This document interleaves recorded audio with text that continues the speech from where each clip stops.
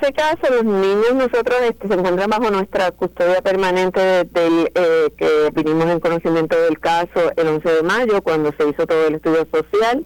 Se levantó una investigación paralela de la policía de Puerto Rico junto con el personal del ATFAN, y en ese sentido pues está totalmente encaminada tanto en el ámbito legal como en el ámbito social.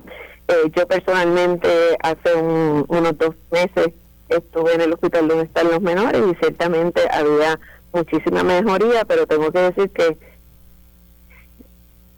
yo nunca había visto un caso como ese en términos de nutrición. Era prácticamente a veces, y lo digo verdad con mucho respeto, cuando nos mostraban las fotos de los niños de África desnutridos, literalmente ese era el cuadro.